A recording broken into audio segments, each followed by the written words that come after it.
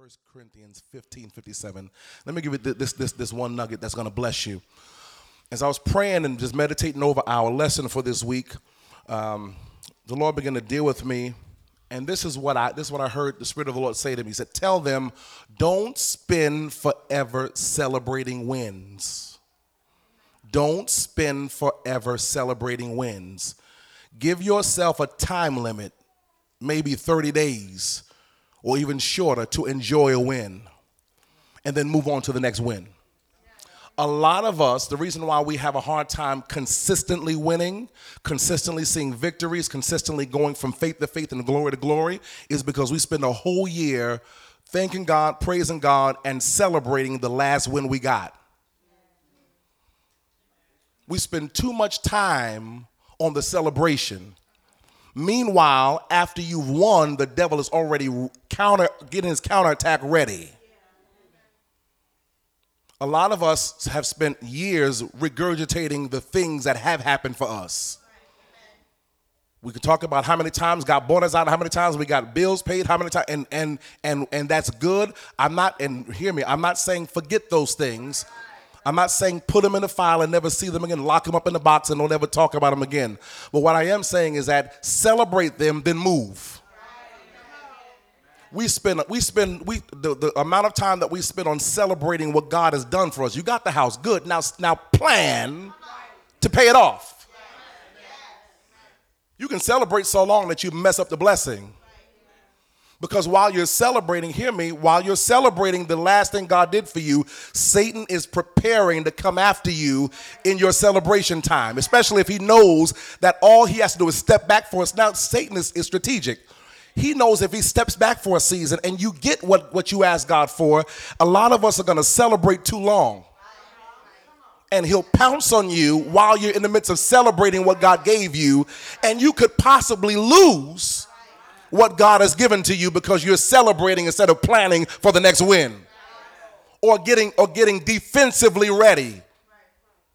So that somebody said that's a nugget. In 1 Corinthians 15:57, listen to what it says. "But thanks be to God, which giveth constantly, continuously, giveth us the victory through our Lord Jesus Christ." Let me read it again. "But thanks be to God, who giveth us the victory through our Lord Jesus Christ." Someone shout victory. We said that victory is the defeat of an enemy in battle. The defeat of an enemy in battle. The Bible says that God gives us the defeat of every enemy in battle consistently. That means you ought to consistently be winning. Everybody say, "I have victory." That's not just a cliche, because the word victory also means to have an advantage over anything that tries to contain you or box you in or make you feel like you can't go past this point. How many have ever felt like that before? Like the enemy's trying to box you in to make you feel like you can't go past where you currently have had a victory at.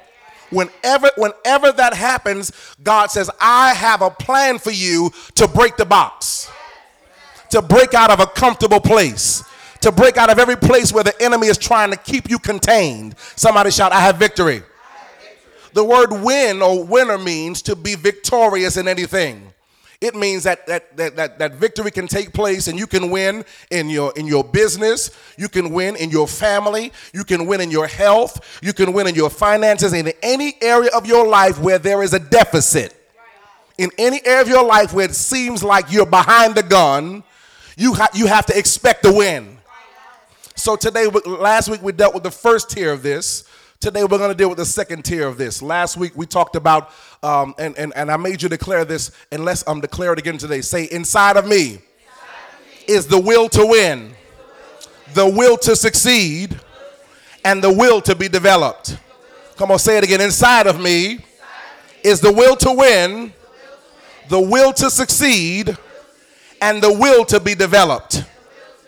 We said that development is the process of growing. Say growing. And we're going to be very interactive, especially in this area. I always got y'all talking, but today we're going to talk a whole lot more, because the more you say it is the more you see it. The more you say it is the more you see it. So say this. Say growing, changing, and advancing. Growing, changing, and advancing. This is what development is about. Development is about getting you to grow. Getting you to grow in a skill, getting you to grow in an ability, to grow in a habit.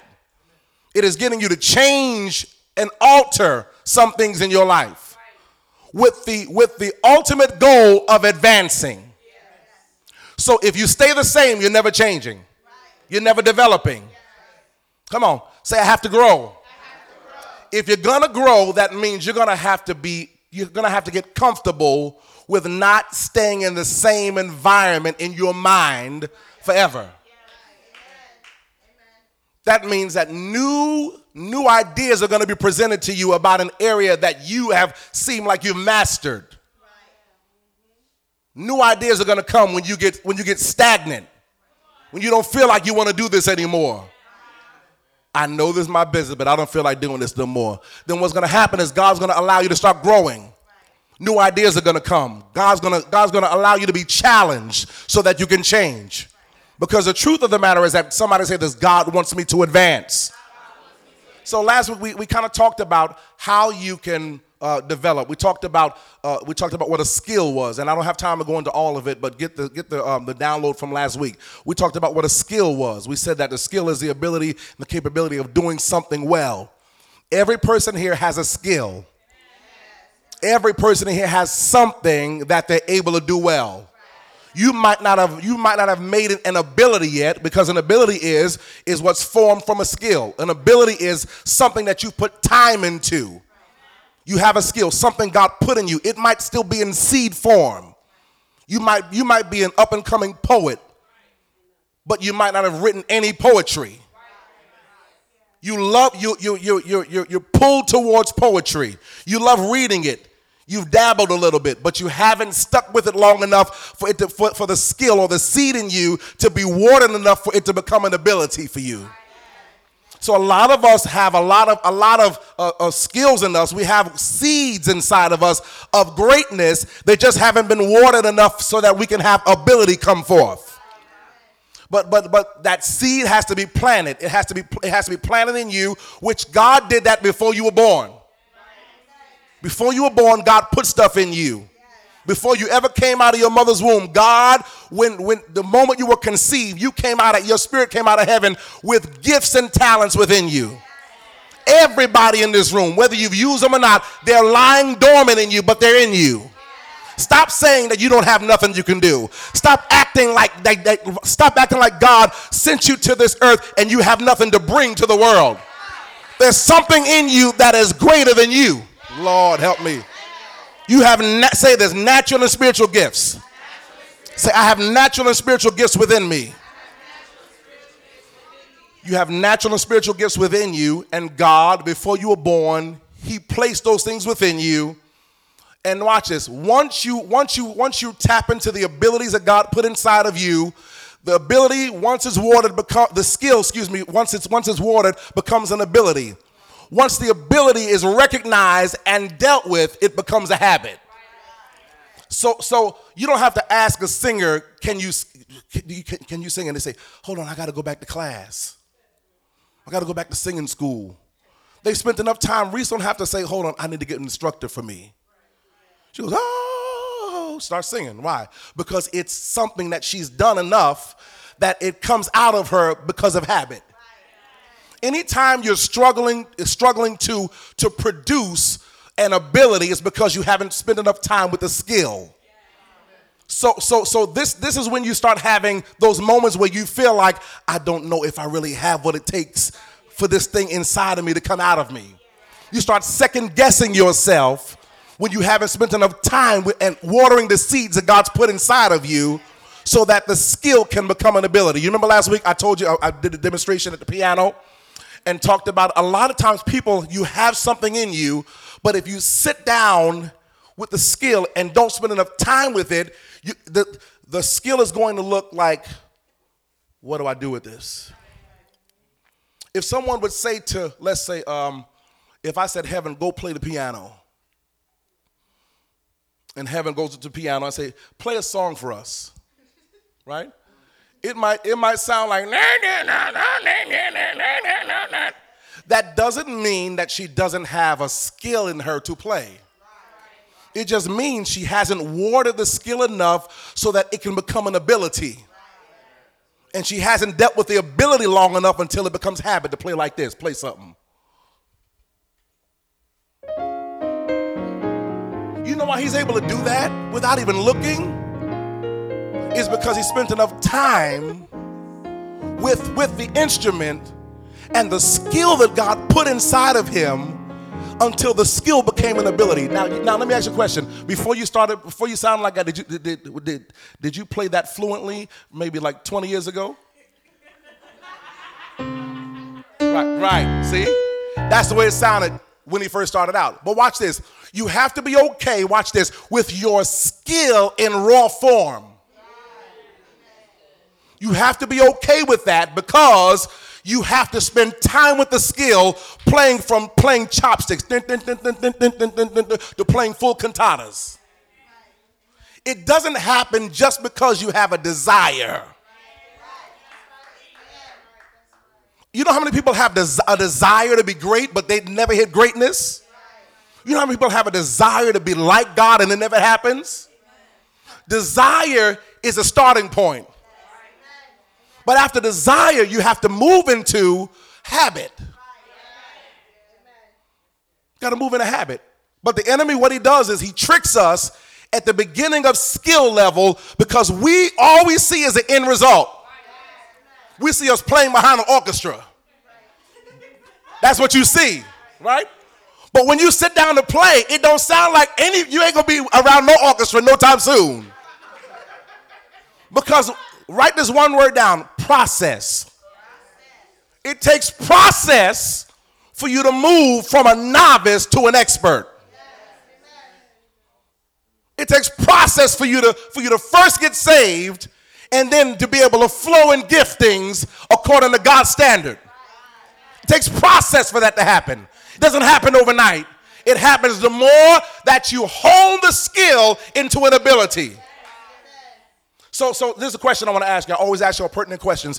What skills have you been sitting on for the last 5 years that haven't turned into a full ability yet? What skills have you been sitting on? I can do 10 things, but have you mastered them until they become an ability? Sometimes the issue is not that we don't have the skill. The issue is that we have not prioritized. And to put into priority how I'm going to deal with each skill that I have. If you're going to be great, take a natural skill, take a spiritual skill, one each, and just perfect them. One natural, one spiritual, and perfect it. Somebody say, I have to perfect it. If you're a prophet, God's called you to prophesy, stop keeping your mouth shut. You're going to have to learn, Lord Jesus, you're going to have to learn how to exercise the gift. You have the gift of healing. Stop standing around whole people. People who are healed. Get around people who are sick because the more you pray for them is the more the gift is going to get exercised. You may pray for 100 people that have headaches and nothing ever happens. That's the equivalent of someone playing chopsticks barely. But eventually, the more you hone the skill, it's going to become an ability. The 101st person you pray for will get healed from the headache. That doesn't mean you're an expert now. Doesn't mean you open up a healing school. It just means that you've seen a level of success because you have been diligent over the little that God's given you. And a lot of us, the reason why God can't give us any more, this is why you're praying for stuff and can't get manifestation. It's not because God hates you. It's not because he's not hearing your prayers. It's because he wants to see what you will do with little. Oh, Lord, help us today. He wants to see if you get the big head with a little bit of power. Y'all quiet. He wants to see, you're going to start printing up business cards and become a distinguished healer around the world. And 2 people only got healed under your ministry so far.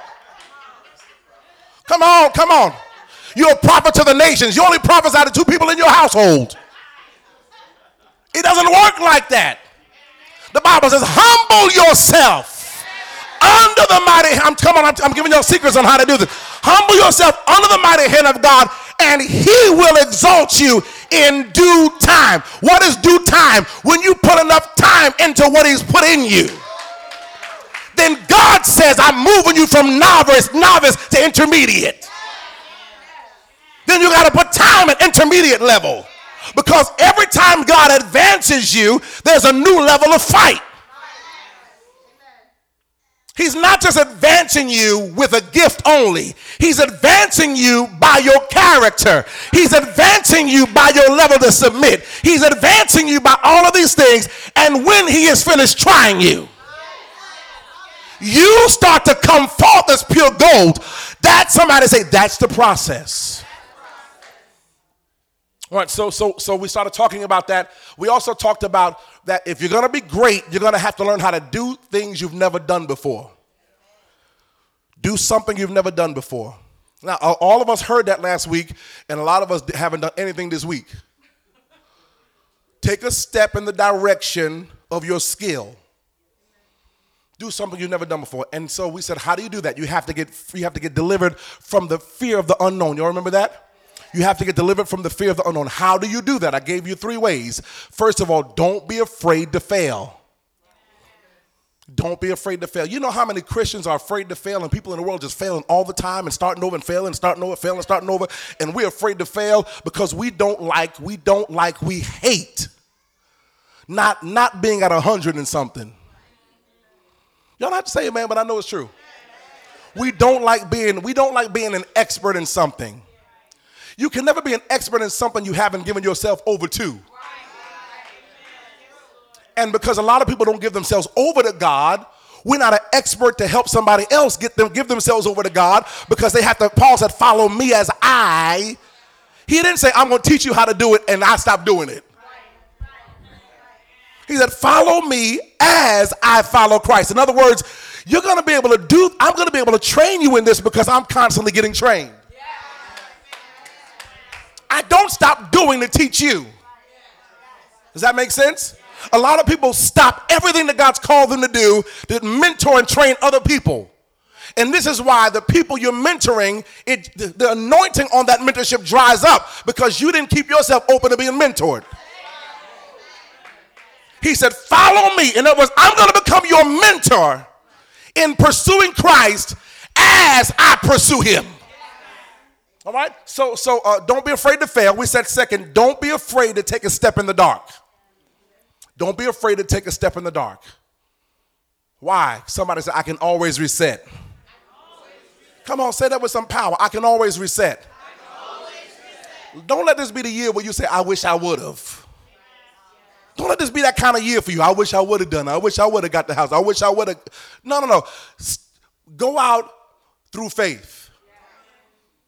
Get a word from God and step out. Remember we talked about Peter last week, how he got the word and he stepped out, although the other disciples were on the boat. He stepped out and he did something spectacular that the other disciples didn't do. He messed up, but he recovered. All right? Third, we said, don't be afraid of what people are saying about you doing something new. Don't be afraid of people talking about you because you're doing something new. A lot of the reason why people have words about you is because you've always been the same way. And people are going to, once you start breaking the norm and shattering the norm in your life, people are going to call that unusual for you. You've always been quiet. You've never been this vocal. Well, it's a new day and it's a new me. God's doing something unusual in my life. This is the year of the unusual. And get used to me speaking up and saying something. Because you're going to see much more of this. What are you doing? I can't be afraid. I can't base my next off what people think about me. I refuse to base what God is going to do next in my life based off of what people think about me. Somebody say, this is about me and God. Come on, say it again. It's about me and God. All right, this is where we left off last week. So we said that the difference between winning and losing is continual growth. Say continual growth. All of this has to do with winning, because if you're going to win, you got to grow. I'm going to say it again. If you're going to win, you have to grow. Say, I have to grow. You can't stay in the same place you've been in for 10 years and expect to win at another level. The world is mourning Kobe Bryant, Others that were on that helicopter. Kobe Bryant was a winner. He loved to win. People hated him because of his drive to win. They hated the fact that he pushed. But just like Michael Jordan, he learned something about winning. He said, if I'm going to win, I got to be stretched. So before practice, he spent 2 hours in the weight room. Before practice, he spent 2 hours on the court shooting every shot that he could possibly think of. In any scenario I'm possibly going to be in, I'm going to keep practicing this shot from the half court line, from going out of bounds in the three-point line. I'm going to keep practicing this shot because when they hand me the ball in the game, I can't fake like I know what I'm doing. And a lot of us, the reason why we can't win is because we haven't spent enough time, haven't put enough hours into practicing the shot. Practicing your praise. Practicing keeping your mouth shut when you're under pressure. We haven't spent enough time doing that. So in the middle of a heated game of life, when all hell's breaking loose, when the enemy's coming after you, when the power of life and death is in your tongue, you throw the ball you mess up. You throw the ball over into the crowd by mistake. You fumble the ball. Why? Because you didn't spend enough time practicing for what was coming. All right? So ask yourself this. Say, am I constantly growing? Ask yourself that this year. Don't let a week go by and you don't grow. Don't let a day go by and for all the giftings you have in you, you don't read something about it. You don't rehearse. You don't practice. Because what happens is that the gifts inside of you start to lie dormant. Then it's harder to stir it up in you when it's needed. Now you got to do all kind of extra stuff to stir up the gifts in you, when the truth of the matter is that if you would have constantly stayed growing or doing, when it comes time for your gift to be needed, you're red hot. Amen, somebody. So we talked about all of that, and I said this last week. I made this statement. I said a lot of people check growth by opportunity or money amounts. How much money I'm making and how many opportunities I get. And we said that we said this that making money isn't growing. I know a lot of people that have a lot of money and their knowledge level is at zero. They have not grown. The world calls that luck. Right? We don't believe in luck. Ain't no luck for the believer. Come on. Amen. Come on, please. Y'all looking like it ain't. Somebody said it ain't. No, there ain't no luck for us. Oh, Lord. I'm going to have to do a whole series on luck. Okay, forget it. So making money is not growing. Neither is having opportunities. So what is growth? What is growth? Growth is when you develop the gift in you. Well, first of all, when you develop you. Growth is when you develop you first. And then you develop the gift within you. Gifts within you. You say this, I have to develop first. Come on, say, I have to develop first. You want to know why we have a lot of gifted people that keep failing? Is because they put extra time into the gift, but no time into themselves. We got a lot of people in the church that could sing, pray, prophesy, do they have all kind of gifts, but their character's at minus 1,000. What good is having a gift that's going to lead people to Jesus, and after they get to him, they're going to have to follow me as I follow Christ. And after they have a sweet encounter with him, the rest of their life in God is bitter because of me. A gift is just that. It's a gifting. It has to be developed, but not above you. The gift is never developed above you. Because you can be highly gifted, but you be a mess. Lord, please, y'all say amen. Y'all looking like, Lord, did I come to church for this today? So our pursuit has been after developing what's inside of us, the gifting. Developing that. There's nothing wrong with developing the gifts that are inside of you. You're not even going to get opportunities or money if you don't develop those things. But we need people that are going to develop them first. This is how you become genuine in a world of knockoffs. Y'all quiet. This is how you become the real deal amongst everybody else that's doing the same thing. All of us may have the same gift. All of us may have the same ability. All of us may have the same skill. But it's something about character that pulls you and makes you stand taller than everybody else. Y'all ever heard the saying that says that a gift can get you through the door, but it's your character that's going to keep you in the door? A lot of us have not been developed within ourselves. You might have grown up in a situation like mine where my mom died early, my father didn't want me, kicked out the house, living from house to house with family members all over the place. I missed a lot of development. So the things that I learned in life, I had to learn them a lot later in life because the family members I was living with, they didn't spend the time on me like they did with their own kids. So I had to learn lessons the hard way. I had to fall hard to learn a lesson. But the difference between me and a lot of people is it only takes one time for me. It only takes one time for me to hit my head. One day we was walking, me and the boys, and I know that I have twin boys. I know they're my sons because one day we were walking, I said, be careful of that, and Bryce said, pow, hit himself. He said, oh man, So I prayed for him, the pain left, and he said, what happened, Dad? I said, you weren't watching where you were going. The next week, we're walking, and Blake, pow, the other shoulder. I said, what? I said, oh, God. I said, you know what happened?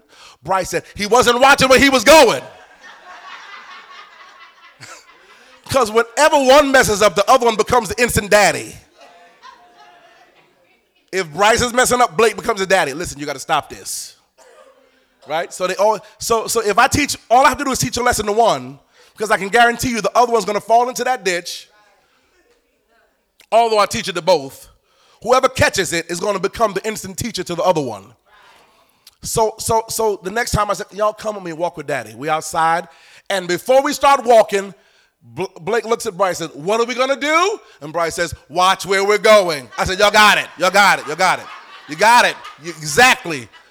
I don't have to teach a lesson. I don't have to teach it again because they both had an incident where they got hit.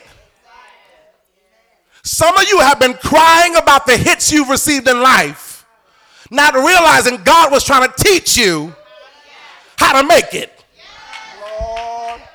God was trying to teach you, watch this, what not to be. I didn't grow up and have my daddy. So when I became a father, I was the best father in the world because I didn't have one growing up. God sometimes will teach you through a void. Lord, help me. See, wherever there's a void in your life, we have been tricked by the enemy to become very bitter about the void. We've been tricked by the enemy to become upset by the things that somebody else had that we didn't have. No. God was teaching you through the void. He was showing you, watch this, what you could be without having it. Lord, help me. He was showing you the anointing that was going to rest on you to help other people that didn't have what you had. They're going to have to see you whole. They're going to, oh, come on. You remember the man in the Bible that had all the demons? And he was breaking chains and cutting himself and living in the tombs. The Bible said after he had an encounter with Jesus, they found the man clothed, sitting down and in his right mind. People have to see your before so that they can appreciate the anointing of your after. Lord, help me. And some of you are still crying about your before. You're giving too much detail to your before. You're still upset about what happened in your childhood. You're still upset about people that left you. When really that was a training ground of your anointing to get you to your next. To get people to see that without having a daddy, I still made it. Without having a mama, I made it. People left me in my life. Even after a divorce, I'm still standing. Sometimes God will allow it to happen so that you can, watch this, be one that says, follow me. the question is, how developed are you to have followers? How developed are you to have followers? Okay, question. Can the earth stand the sea 100 more like me? I'll take a sip of water.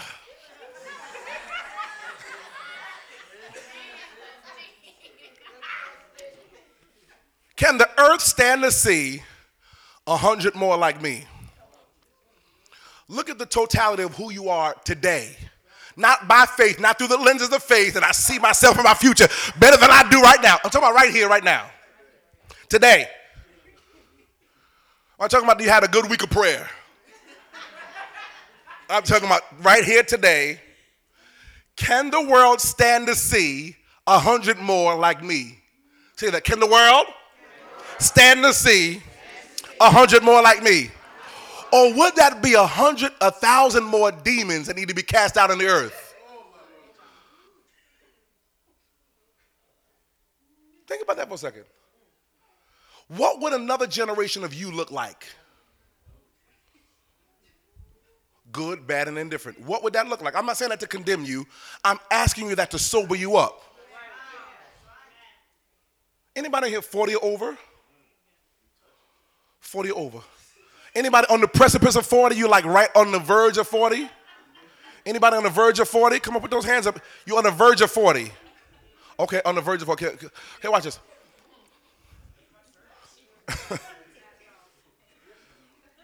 Let's be realistic. If after 40 you had 40 more years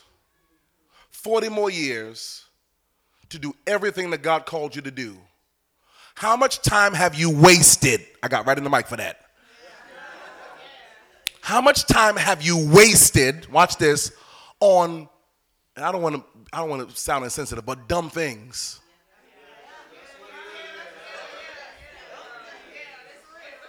Like, how much time have you wasted on petty arguments? How much time have you wasted on self-condemnation? How much time have you wasted on not forgiving yourself? How much time have you wasted on not forgiving other family members? How much time have you wasted being angry at folks that left your life? How much time have you wasted, watch this, how much money have you wasted in sin? How much money have you wasted in your lifetime on cigarettes and weed and drinking and sex and meeting up in places? How much, come on, how much time, now think about that. Now if you're 20, what I'm saying right now sounds like wow. Because you feel like I still got time. But really you don't. Because the issue is you need to start there. Watch this. How much knowledge have you saved to pour into another generation of you? I don't want nobody pouring into me like the crazy uncle at the reunion. Boy, this is all you got to do. Just go home, slap up a couple times, then just tell her, sit down. No, that's the wrong Uncle Jim. Sorry, that ain't it, bro. It's always that one person that talks the loudest that has the wrong information. That ain't it, bro. You don't know my wife. If I slap her, I'm going to get slapped back. It's going to be I'm going to get hit with a hammer. You don't know.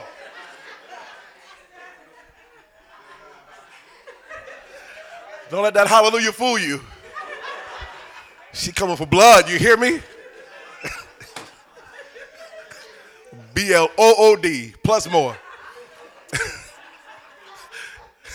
One day, we early in marriage, was it before we were married? When my hands are going like this. First got married, we was going at it one day. And in my mind's eye, I saw myself just punching her in the mouth. Like my hand was going like this, kept going like this. But I was not crazy enough to pull that hand up and connect.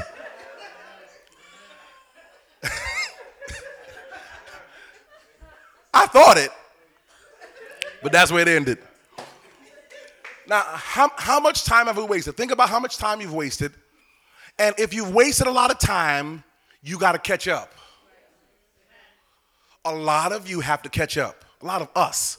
We have to catch up. Catch up to what? Our now. You got to catch somebody and say, I have to catch up to now.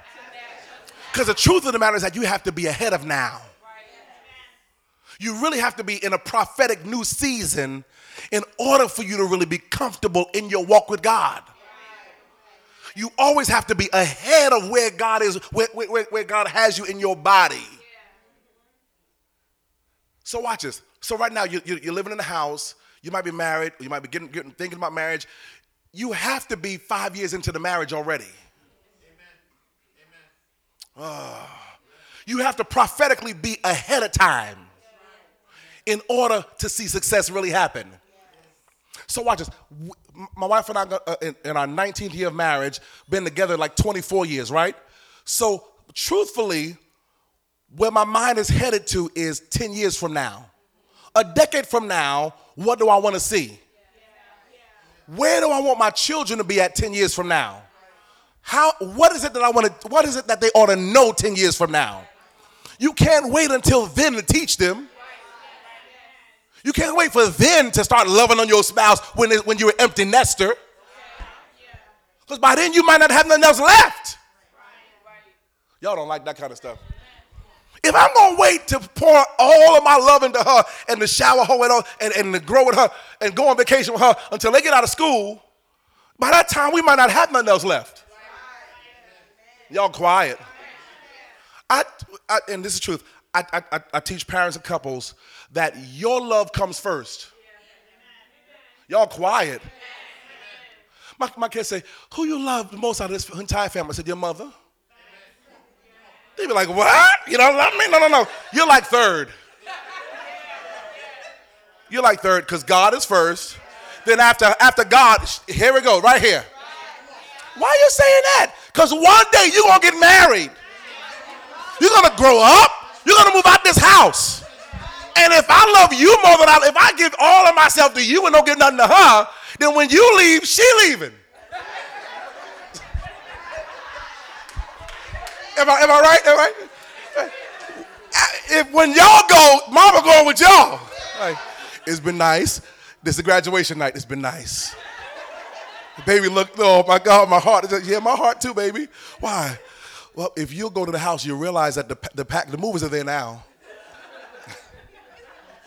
There's nothing else of mine that's there, so I just want to tell you, these last 30 years have been wonderful. But I'm moving on. There's nothing else holding me here. And a lot of us don't like that kind of talk. Like, oh, the blood Jesus, I'm going to have everything until I die. No, the issue is that if it's more than just fighting for it. You have to build it. Come on, we're not fighting for no future. We're building a future. Come on, somebody say, I'm building it. Come on, you're not fighting for a career. You're building a career. Come on, I'm not fighting to have no business. I'm building this thing. God is looking for people who will build. He's looking for builders. On Tuesday night, we're going to be talking about Nehemiah and dealing with that whole thing. God is looking for people who will build broken places. Broken places for me personally, broken places don't cause me to run. Broken people don't cause me to run. Brokenness within me doesn't cause me to run away from God. It pushes me to him. By nature, I am drawn to broken people because everything within me is a builder. So I love watching the rehab houses, the show where they rehab houses, because people go in there and be like, oh my God. I said, no, they can clean that up and put that over here and put this up. I have vision for broken things. Watch this. And she has a vision for broken things. Because when I came to her, I was broken. I ain't had no job. Oh, y'all don't want to hear the real truth. I had no job. I had a good dream, but I didn't have no job. I had a great dream. I'm going to be a music producer. I'm going to make $100,000. I'm going to take care of you, baby. Right? That was my dream. She gave me a time limit for the dream, though. You're a dreamer. Don't lose a dream. But, sir, in around my 60 days, I need some money here.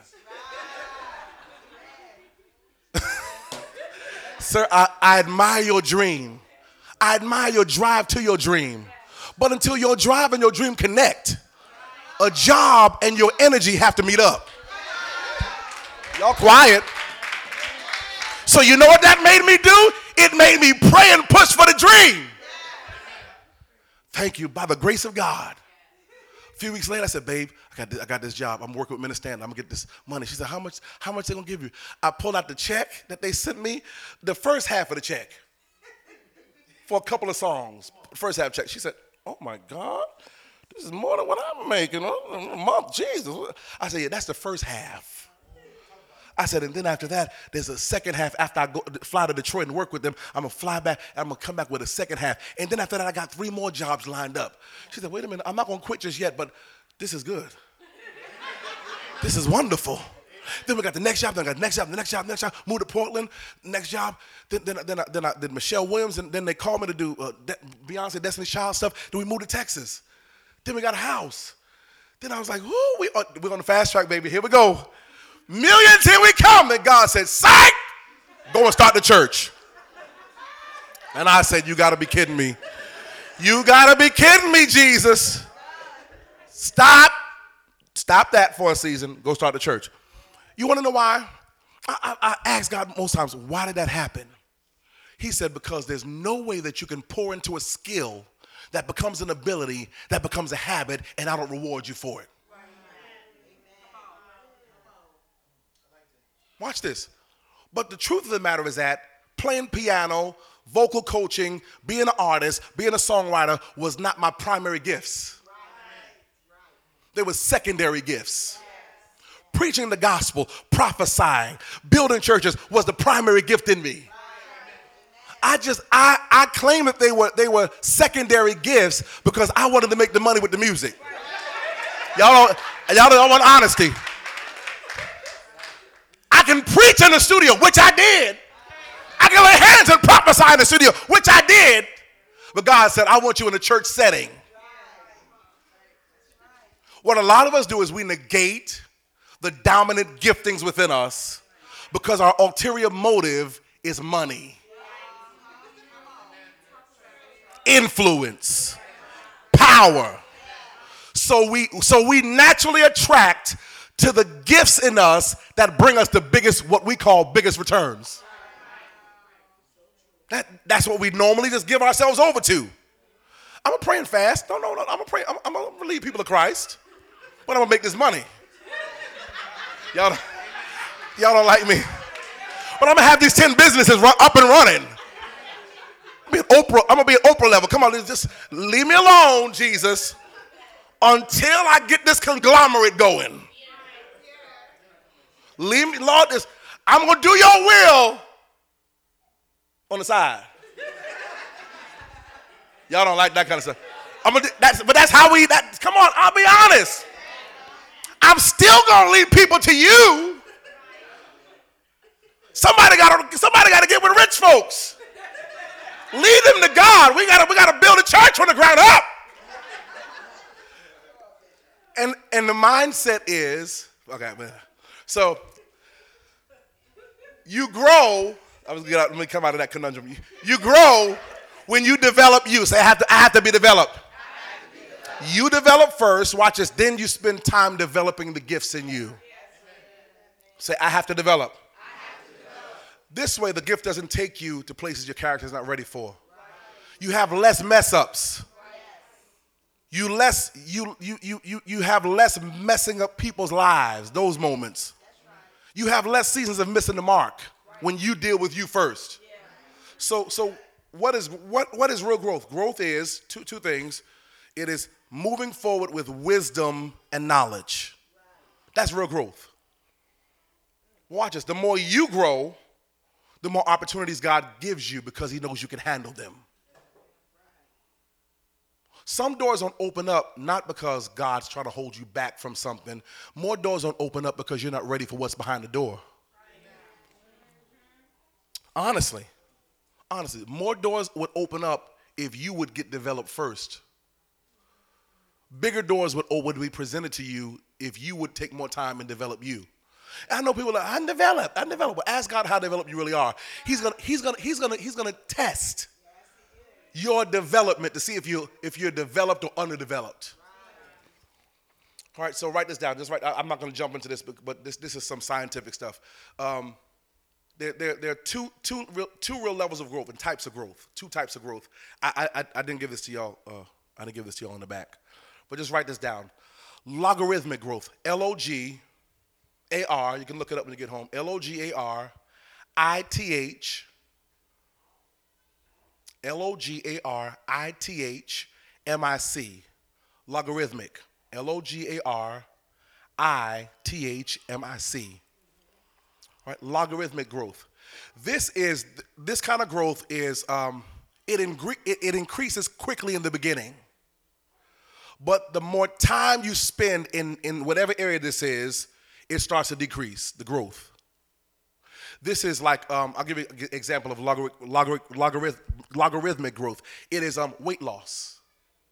You ever been on a diet and you start losing water weight very quickly, and you're like, I'm down 15 pounds, and then after that, no pounds. You'd be like 0.2 pounds. Then the next day, 0.1 pound. The next day, 0.001 pounds. Logarithmic growth happens like a whole lot in the beginning, and then it dies down. That's not the kind of growth we want to see in our lives. Because the second kind of growth is exponential growth. EXPONENTIAL, exponential growth. It is slow growth in the beginning. Everybody say slow in the beginning. This is like mustard seed type of growth. It starts small, but over time it increases and it gets bigger and bigger and bigger and bigger until it becomes unstoppable. Exponential growth. Slow in the beginning, but over time it increases. This is how wealth should be for us. This is how business ought to be. I started out with 2 clients, but over time now I'm at 200. This is how a lot of churches start. I started with a few members. Now God has grown us exponentially. It happens, the more time you put into it, the more you see it expand. A lot of us need to pray that God exponentially grows every part of our life. Exponential growth is not pretty in the beginning. Because if you don't put the time in, you never see it expand. So I'm building something right now. I'm building something for my family. I'm saving up money for a house. Right now, how much you got saved up? $200. People start laughing. They can laugh because what you realize is that this is gonna happen exponentially. I have 200 today, but catch me a month from now. I guarantee you I'll have 2,000. You see what I'm saying? This is the kind of growth that God wants you to plug into in this season. That has to be the thing that your spirit plugs into. I'm starting small, but somebody say, I'm going to end big. Lord help me. This is how this year is going to be for us. A lot of us started the year off with small dreams and visions. I got a small little vision here. Got a small couple of clients. Got small things I'm going to do. But in my heart, I know it's going to be bigger than this. So this is why I stick to it. This is why I praise God through this. This is why I worship the way I do. Why? Because although I'm starting small, all the Bible said, although your beginning was small, your ending is going to be greater. Every area of my life, somebody say, it's going to be big. Lord help me. Everything that my hand is involved with, people are laughing and criticizing. Why are you doing that? Ain't nothing gonna happen from that. Why are you trying to do that? Why you got videos on the net? Why you doing this? They may laugh now because you're doing stuff with small cameras and cell phones, but in a minute you're gonna have multi-million-dollar equipment. Why? They can laugh now, but later on they don't want to join the team. I'm not worried about people laughing in my early stages because right now I'm trying to get in where I fit in. I'm trying to make it work. I'm praying, I'm fasting, I'm giving, I'm serving. I'm doing this for my family. But the more I stick to it, the more I tell God, this can't be a me job. This has to be a we job. If we don't, come on, I'm not expecting you to make this happen. I'm going to partner with heaven. I'm going to see the thing come to pass. My desire is going to come on fire. And the more I stick with this, somebody say, the more I stick in this, the more it's going to grow. Put your hand on yourself and say, I'm not afraid of small beginnings. Oh, look. Don't you let a small beginning be the thing that causes you to run off. Sometimes people hate small beginnings because they love a crowd. And when you're building something that is small, people don't want to be involved in it because they're looking for something grand. I've learned how to tell. Let me talk to you because everybody. I've learned how to be okay with small, because what God does in small is He knocks out all of the deterrents. He moves out of your life everybody and everything that don't belong there, so your foundation can be better. Because people who grow and have a lot of people with them and have a lot of stuff, they grow with a lot of baggage. Then they feel indebted when they make it, because now all of y'all with me in the process and you never ran, so now I feel like I got to do something for you. God don't want you squandering your inheritance on people, watch this, who really didn't have your back from the beginning. People have discernment too. They can tell when God's hand is on you. They can tell when God's going to do something great. Why? Because you keep telling them. I got a word from God. I know what God's going to do. I know what God's going to do. It's going to be big. It's going to be big. It's going to be big. So sometimes people stick around because of what you're saying. They believe the vision. They believe the dream, but they don't believe in you. Sometimes the best thing to do is God will let you build from the ground up with a small team. A few people. You can't despise small beginnings. Because the way you win is by weeding out fake people, fake situations, fake blessings, fake miracles. Some things the enemy said, well, that was a miracle. No, that wasn't a miracle. That wasn't a miracle. This is something that was already in the works. A miracle comes when there was no way. Now that was a miracle. There was no way we could have this building here, and God opened up a door and let us have the building for $100 a month when the rent or the mortgage on it is $5,000. Now that's a miracle. I have $2,700 a month, but they really want $2,900. That's a blessing. That's a blessing. They let me come in with $2,700 when it's supposed to be $2,900. That's a blessing. A miracle is when they say, we'll give you the first year for free. That's a miracle, because that don't happen for nobody. Y'all get what I'm saying? Watch this. Say, I want exponential growth. Tell somebody next to you, keep growing. Come on, find somebody else to tell them, keep growing. Find one more person, tell them, keep growing. I got 5 minutes to finish this. Tell yourself, I have to keep growing. Write this down if you're taking notes. Growing hurts. You just told somebody, keep hurting. It's all right. It's all right. Because when you work out, after you finish working out, you hurt. But the hurt only is there because you've grown something. Muscle is growing. Say, growing hurts. Why does growing hurt? Because growing is stretching. All these pregnant women, you look at Candy's walking around here like this. Growing, the baby in her is growing. Growing is painful. Any mamas in here know what I'm talking about? Growing is painful. Why? Because the more the baby grows, the more it stretches you. People are excited about growth, but they don't want to be stretched. Oh, God's going to grow this business. Well, get ready to hurt.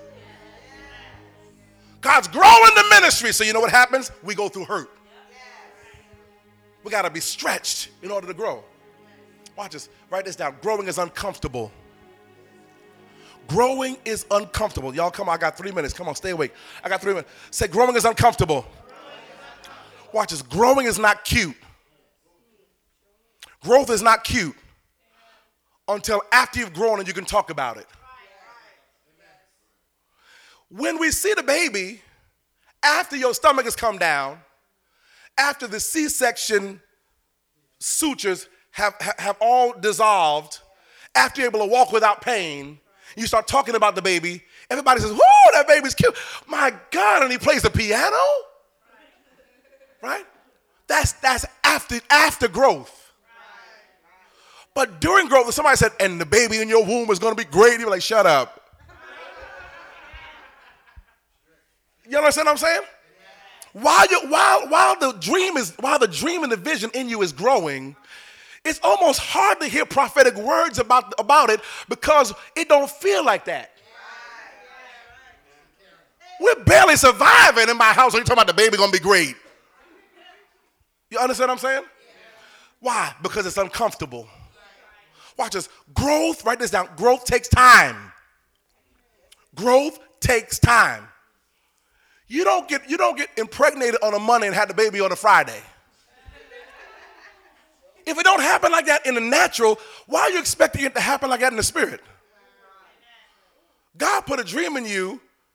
It shouldn't take 20 years, but it won't take a day. You understand what I'm saying? It takes time. Say growing takes time. Right next to that, write these words. You can't rush it. You can't rush growth. You have to deal with growth. You got to pray through growth. Come on, you have to be uncomfortable. You're going to throw up. You're going to get dizzy. You're going to feel uncomfortable. None of the clothes you wear are going to be the right fit. Even the maternity clothes. All of it is growth. It's just not growth that sometimes that you want. You're going to be great. God's going to take you all over the world. Sounds good as a prophecy. Until God gets you uncomfortable with your natural surroundings. Y'all don't like that. Write this down. Growing is embarrassing. Growing is embarrassing. Anybody have a child and they're in between, or anybody ever been that child that was in between sizes? You understand what I'm saying when I say in between sizes? When I was growing up, I was a little chunky and I was what you call a husky. Y'all don't know nothing about that. Y'all don't know. I wasn't a size 8 and I wasn't a size 10. I was an 8 husky because I couldn't fit a 10, but I couldn't fit an 8. So it was hard finding clothes for me. So my mama would buy me the 10s and hem up the pants, bring them in. So it took me longer to wear my new clothes because my mother was a seamstress. She did all kinds of, she had to, come on HR, I had to stand up on the little thing and she had to pull it out. Ow, you just hit me with the pen. What you doing? I had to go through all of this just for one outfit. So one day I said, why does it take so long for my clothes to be ready? When I always had clothes, but when I want to wear the new clothes, you know, Resurrection Sunday, got the new suit, powder blue, baby fresh, you know? And my mom would have to go shopping for me a month in advance because I wasn't a size 8, but I wasn't a size 10. So I remember one year, Brother Billy, she was sick, wasn't feeling well, and she sent me and my aunt to go shopping. My aunt said, what size are you? I said, I'm an 8 husky. She didn't understand what that was. She ain't never shopped for an 8 husky. So she got me an size 8 suit. My mama didn't look at the suit, so I woke up on Easter Sunday ready to put on my fresh powder blue suit with the white tie, ready, okay, my time was ready to go on out and do what I had to do. And I put the suit on, Brother Billy, and it didn't feel right. I put the pants on, and in the thigh area, it was a little tight, which caused the bottom of the pants back then to come up. And back then, they weren't wearing high waters. They made fun of them. Now, look at everybody wearing high waters. The suits are high water, the jeans are high waters, the life is high waters, everything's high water. The shirt's high water, the shirt's up like this. The jacket like this, and the shirt like that. Just walk around like, hey, what's up, how y'all doing? They think that's cute. But I was going up there and do that. So my mother said, you're going to have to wear that, man, because we ain't got no other suits for you. All the other suits, you can't fit them no more. I said, I can't do this. All of a sudden, my stomach is hurting. Right here. My mom was a nurse, so she's like, ain't nothing over there. You fine. All the vital organs over here. You fine. You might have a little gas. Let me give you some Castoria. You don't even know what Castoria is. Let me give you some Castoria. Y'all know that makes you go to the bathroom. So she gave me a sip of Castoria, and I like to die. And then sent me to church in the size 8 suit. And wouldn't you know, that was the day the children's choir was on parade, and they made me lead the song in front of 500 people. I'm going to tell them, work it out. Work it out. How you going to pay your rent? Oh, yeah, Buddy Smith. I mean, I'm out there singing. I felt stupid. Because I was growing. And sometimes growing is embarrassing. Because when you grow, you don't have the luxury of going back to the old you. But as you're growing, you might not have grown into who God's really called you to be. But you definitely ain't who you was. So when you try to go back, you look like H.R. Crump Jr. on the front row singing Work It Out with a suit that don't fit and pants that are too high and the thigh area that's about to bust. I was so embarrassed. I led the song. I did it with grace and dignity. But Jerry, when I finished the song, I went in the bathroom and cried for like an hour. Because this is what I said. I don't want nobody to see me like this. My mother came in the back and said, somebody go get my son out the bathroom. What's the matter with you? I said, they put me in front of the church like this. She said, boy, thank God you're wearing something. Watch this. I didn't want to hear it. In my mind, I said, shut up. I wouldn't, like my wife, I wouldn't dare say that out loud because she would have hit me from 1985 to 2020. I would have been here preaching to y'all in the future in 1985. Would have got a full prophetic glimpse of everything that happened. She would have hit me so hard. So in my mind, I said, shut up. Why? Because I had a vision for me. And what I was wearing wasn't fitting the vision. Growth, somebody said, is embarrassing. One more. Growing and growth is lonely. Growing is lonely because you never grow at the same speed as anybody else. Spiritually, you don't grow at the same speed. Me and my wife, we can, watch this, we can spend time in prayer together. We can read the same scriptures, but our growth is different because we have two different walks. We have two different walks. So our growth is different. And for a lot of people, growing is lonely. Everybody doesn't want to grow. So you may outgrow other people in your life. Part of winning is knowing when God is growing you. Part of winning is knowing when God is growing you and who you have to let go of in order to grow. At one level, everybody may be good for you. At the next level, none of them may be good. It depends on where they're going and where you're going. Sometimes growth can be stunted because you're waiting for other people to catch up to your level. We all came in Jesus together. We all going up together. Not so. We could have all got saved on the same day. And three out of the five of us are really meaning Jesus, and we keep growing. The other two might not mean Jesus. Eventually, if I wait for them to grow, I'm going to miss what God has for me. So the Bible says, work out your, oh Lord. It sounds good until you got to do it. It sounds real good until you got to grow you. It sounds real good when you're married and the spouse ain't growing at the same rate you're growing. What do you do? Remember the questions a couple weeks ago we asked? What do you do when you're growing but the spouse ain't growing? You got to pray for their growth, but you got to keep growing. What do you do when you have friends and we all saved, but we all ain't growing? Do you leave the friendship or do you keep? Let me help you with this.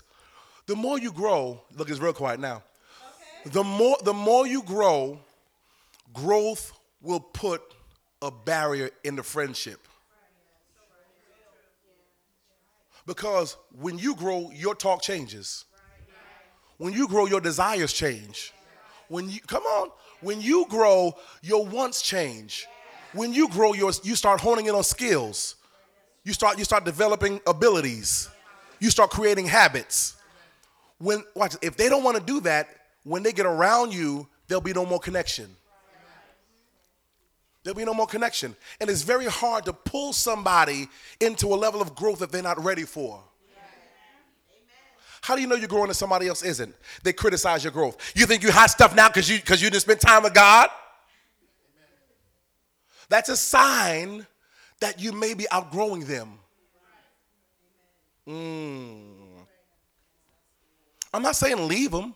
But what I'm saying is you got to be cognizant of where your level of growth is, where their level of growth is. And I can't spend time trying to continue to teach you about my level of growth. You got to watch me grow. Even if you stick around, you got to know that my talk is going to be different. And let me tell you something. Somebody that really doesn't want to grow and you want to grow, it's like the wheat and the tare. They both want to go to a certain point. But eventually, God is going to get in the middle and separate it. We'll have nothing more in common. They're gonna say, yeah, how was church? It was crazy, man. We had this encounter with God. They're going, yeah. Well, guess what? This Friday is ladies' night. We're like, and? I was like, you just get excited about that. We just hit the club. We just go. Guess what I got this week? Purple Kush. Y'all quiet. Some of y'all don't even know what that is. I got the good.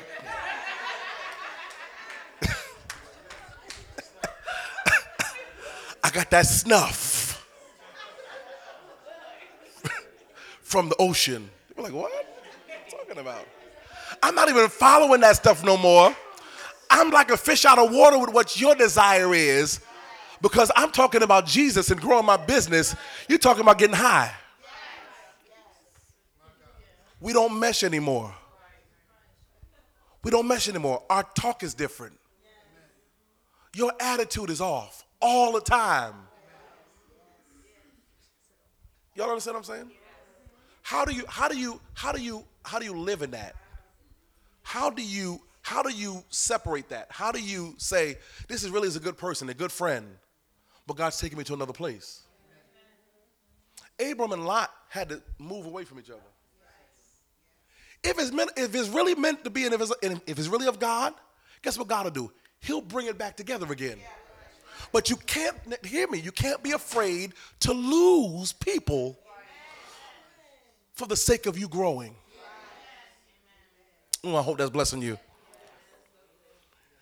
You want to know when let me give you one more. You want to know when you're really growing? When you start to become fervent and other people start to become even more lazier. When you start becoming fervent about life and business and God and family, and other people like, I'm just chilling. I ain't got time to chill. I'm growing something. I'm building something.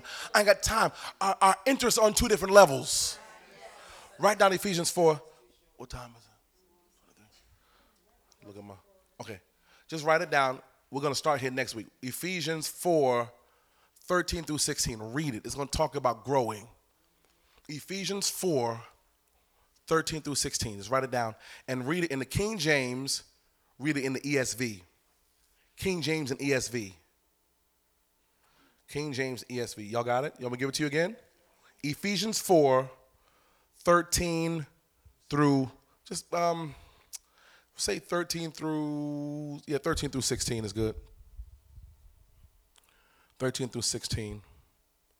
Because it's going to talk about joints supplying to the body. It's about growth. It's about God saying to us that if you're gonna win, you have to grow. If you're gonna, now think about this. If you say, God, how many of you say I'm a winner? How many where the winners at? I'm a winner, right? You know what that means? You got to stop claiming you're lazy. And believe me, I'm not hooping and hollering through this. I want you to learn this. I could say, and you're going to learn how to, God's going to, you don't need that. And God's going to teach you to grow. He's going to take you from the bottom to the top. Say it. Y'all don't need that. We didn't been churched. We haven't been grow. We haven't had growth. Growth is going to happen, watch this, as you learn it. Say, I'm going to grow as I learn. Stand on your feet. Stand on your feet. I'm going to pray. I'm going to pray for you. Because a lot of us, God's going to undo what you have learned. God's going to undo what you have learned. I'm going to say it again. God is going to undo what you have learned. I'm going to say it again. God's going to undo what you have learned. A lot of us have gone off of what we have learned previously.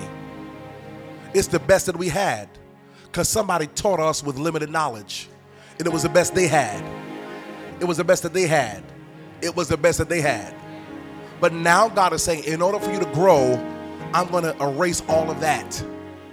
I'm going to put a new model of what your life is going to look like inside of you. I'm going to teach you how to let go of fear.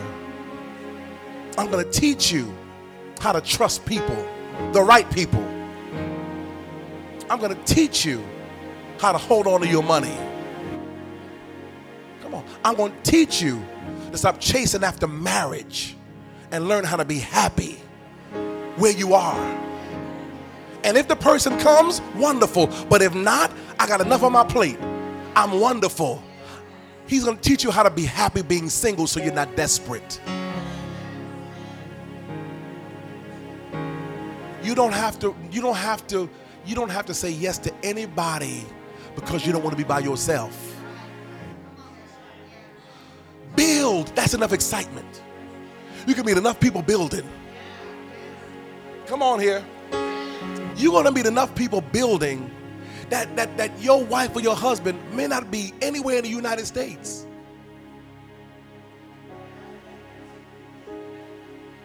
That person might not be here right now. That person may be traveling abroad. You don't know. But watch this. If you're desperate, anybody that looks in your direction, you're saying yes, yes, yes. And after failing at so many yeses, you're eventually going to change a yes to a no. You want to know why? Because you had to be taught a different way. God is going to undo some of the stuff that we learned. Sisters, learn how to cook for you. Don't learn how to cook for no man's belly. Because you'll feed him, and if he ain't the one, he'll leave. Y'all quiet. Y'all don't like that. Brothers, God's going to have to reteach some of y'all because you're looking for the body of a international supermodel. And that body ain't always going to be an international supermodel. I'll just leave that right there. That ain't always going to be the case. That ain't always going to be the case. What if the perfect person for you is not the person that God has for you? Ooh. I'm talking about in your eyes. What if the perfect person that you see for you? He's got to be yay tall, on his lips to look just like this, gray eyes, super curly, wavy hair. What if he comes and his eyes is brown? What if he comes and he's short? What if he comes and he's bow-legged? What if he comes and, you know what I'm saying? What if he comes and one eyebrow won't grow?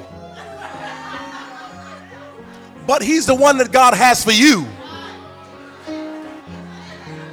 But he's the one that God has for you. Y'all missed that. But he's the one that God has for you. My wife wanted a taller man. I'm a shorty. Come here, baby. See, I'm her height now. Oh, Lord. There's always another step.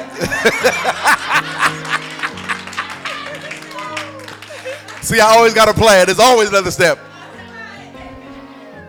She submitted. Hallelujah. But now, okay, come on, sit with me. Well, look, she's taller than me. I'm sure she was like, God, give me a tall man. You lying. She lying. She say that because y'all here. She want a taller man. You want a light-skinned dude?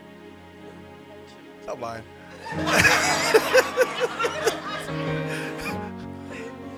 I wanted a wife that could sing. And God molded you into it. You singing now. No, it's a skill. She said it's a skill that hasn't become an ability. It's coming, right? She's doing good though. She's doing better. She's doing better. Now watch. If I'm sure when we first met, if she would have based everything that she had on her list with everything that I was, and if I based everything on my list based on everything she was, we would have never got together. It would have never worked off of that. Right. Now, I'm not saying don't have a list, but I'm saying keep that as the plan B. Right. Because you may get the person that's not at all what looks like it, how it looks on your list. Right. And you could very well miss the opportunity to build with somebody because you got a list. And it's the list for you that's on earth, but it ain't the list in heaven. So what if he's shorter? So what if his eyebrow won't grow? So what? That's cosmetic. We can fix that. You got eyebrow weave. They got eyebrow weave. They got all kind of, right? They got eyebrow weave. They got mustache weave. They got beard sew-ins. I mean, all kind of stuff happening. He can't grow no facial hair. Don't say that ain't the one. Don't say that ain't the one. Hear me. A lot of times where we have to unlearn is here. This is a place we got to unlearn. This is a place we got to, and this is funny, but this is the way we got to unlearn. This is where God's going to unlearn us. Do they possess, out of everything on your list, do they have the God qualities? Because what I told God is I want a woman that prays. Because I knew, Brother Billy, I was going to need a lot of prayer. I had to have somebody who's going to be able to pray because I knew my flesh was a mess. I know me. She'd have to pray many days for me. I had to have somebody, number two, who could follow the voice of God. So we moved. We lived in Texas. We lived in Portland. We lived in Connecticut. We lived in New York. We lived in Pennsylvania. We lived here. Because we followed the voice of God. I said, God, third, give me somebody, watch this, who's not afraid to take a risk for you. Give me somebody who's not afraid to take a step in the dark. Give me somebody who's not afraid, watch this, of when people say no. That if God gives us a yes, then we'll move forward. You know, sometimes the wife is like, go ahead, if God told you yes, go ahead, I'm behind you. No, I said, no, give me somebody that can stand with me. Because if I get 1,000 no's, I want to hear, and this last thing, I said, God, give me somebody that can hear your voice when I can't. Give me somebody that can hear your voice when I can't. I can't tell you how many days I prayed. And I'm the prophet, and she's a prophet, she's a prophet too. But I prayed and ain't heard nothing. She said, the Lord just spoke to me. So the Lord said, I said, oh, God, I thank you.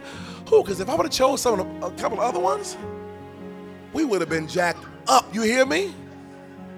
Would have been jacked up. And I didn't find this out until later after we got married when I started seeing them. Hearing the stories about what they did and how they met. Oh, God, thank you. Oh, I'm so glad. I'm so happy because I didn't go by the list. That's just in relationship. You got, a lot of people have a list for their business. They have a list for their friends. Sometimes the list has to be put away and you got to hear God. Can you pray for us today? And pray of us that we'll follow God over the list in that vein, all right? Father, in the name of Jesus, today we submit ourselves to you. We submit to you as knowing what's best for us, our Alpha and our Omega. We pray in the name of Jesus that today, everything that we have pronounced that we needed based on a fleshly place, oh God, based on insufficiencies that we want to make up, we pray in the name of Jesus that you would allow our list to be surrendered, oh God. We, oh God, open ourselves up and we allow you to give us an encounter and a vision, oh God, for what you have ordained for our lives, oh God. We allow ourselves to be redirected. We allow ourselves, oh God, to be pushed into what you have designed for us from the foundation of this world. God, we don't want replacements. We don't want things that we have designed, but we are decreeing today that we want your will. We want your way. We want what you have for us, oh God. We pray now that every insufficiency in us, that you heal, oh God. You make up the difference, oh God. You, oh God, begin to be that thing, oh God, that man cannot be to us, oh God.